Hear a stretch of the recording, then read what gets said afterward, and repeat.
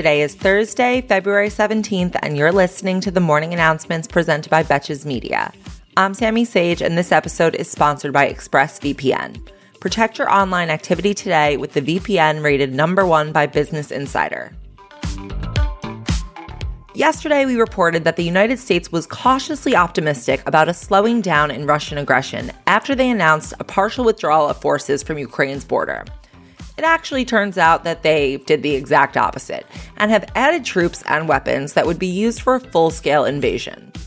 Secretary of State Antony Blinken told ABC News that unfortunately there's a difference between what Russia says and what it does, and what we're seeing is no meaningful pullback. In response, Russia's defense ministry released a video that they claim showed Russian troops and equipment returning to their bases after military exercises.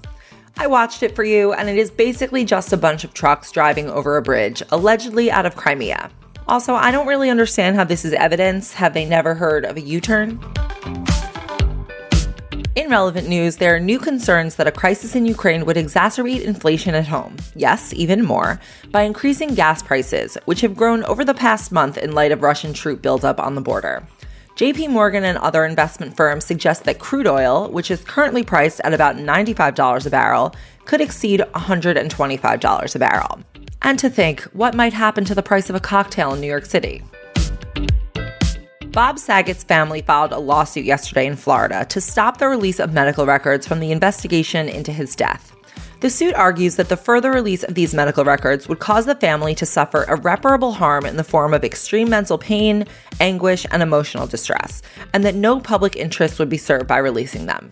Totally agree. None of our business. But in news of things that should be made public, President Biden wrote a letter yesterday to the National Archives, ordering them to hand over White House visitor logs from the Trump administration that the January 6th committee is seeking. As president, Biden has the authority to weigh in on whether the records would be covered by executive privilege. And in addition to that, federal courts have already ruled that the records should be made public. It's too bad Kathy Hilton couldn't claim executive privilege over the visitor logs from his Super Bowl party this weekend. For the next story, we are going slightly back to the Trump administration again, but only because it's also relevant to the 2022 midterms. Yesterday, federal investigators released a report that the former U.S. Interior Secretary Ryan Zinke misused his position, for money of course, and lied to an agent's ethics official about it. The specifics of what he did are in the article in the show description, but let's just say, add this guy to the I like beer faction of the Republican Party. And if you're from Montana, make sure he loses his bid for your open congressional seat. People who milk their positions for their self-interest are already well represented in Congress. The families of the 2012 Sandy Hook massacre have reached a settlement with the arms company Remington. Each of the 9 families who brought the lawsuit will receive a share of the settlement, though the total is not disclosed. This case is kind of a big deal because it's the first time that a gun maker has faced liability for a mass shooting. Just a short 18 years after that outcome was fictionalized by the movie Runaway Jury. And finally, New Zealand has passed a law that makes it a civil offense to perform conversion therapy on anyone who is younger than 18 or lacks decision-making capacity. Doing so is now punishable by up to 3 years in prison or 5 years for anyone who performs a practice that causes serious harm to an individual, regardless of their age. Wow, New Zealand, a country ahead, literally, in time and in values. How can I move there?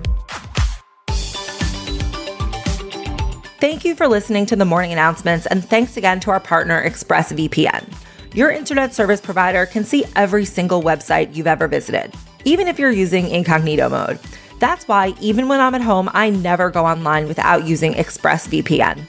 Their apps keep all of my information secure by encrypting 100% of my data with the most powerful encryption available. So start protecting your online activity today with the VPN rated #1 by Business Insider. Visit my exclusive link, expressvpn.com/announcements, and you can get an extra 3 months free on a 1-year package. That is expressvpn.com/announcements to learn more. Until tomorrow, I'm Sammy Sage, and now you know what the fuck is going on. Betches.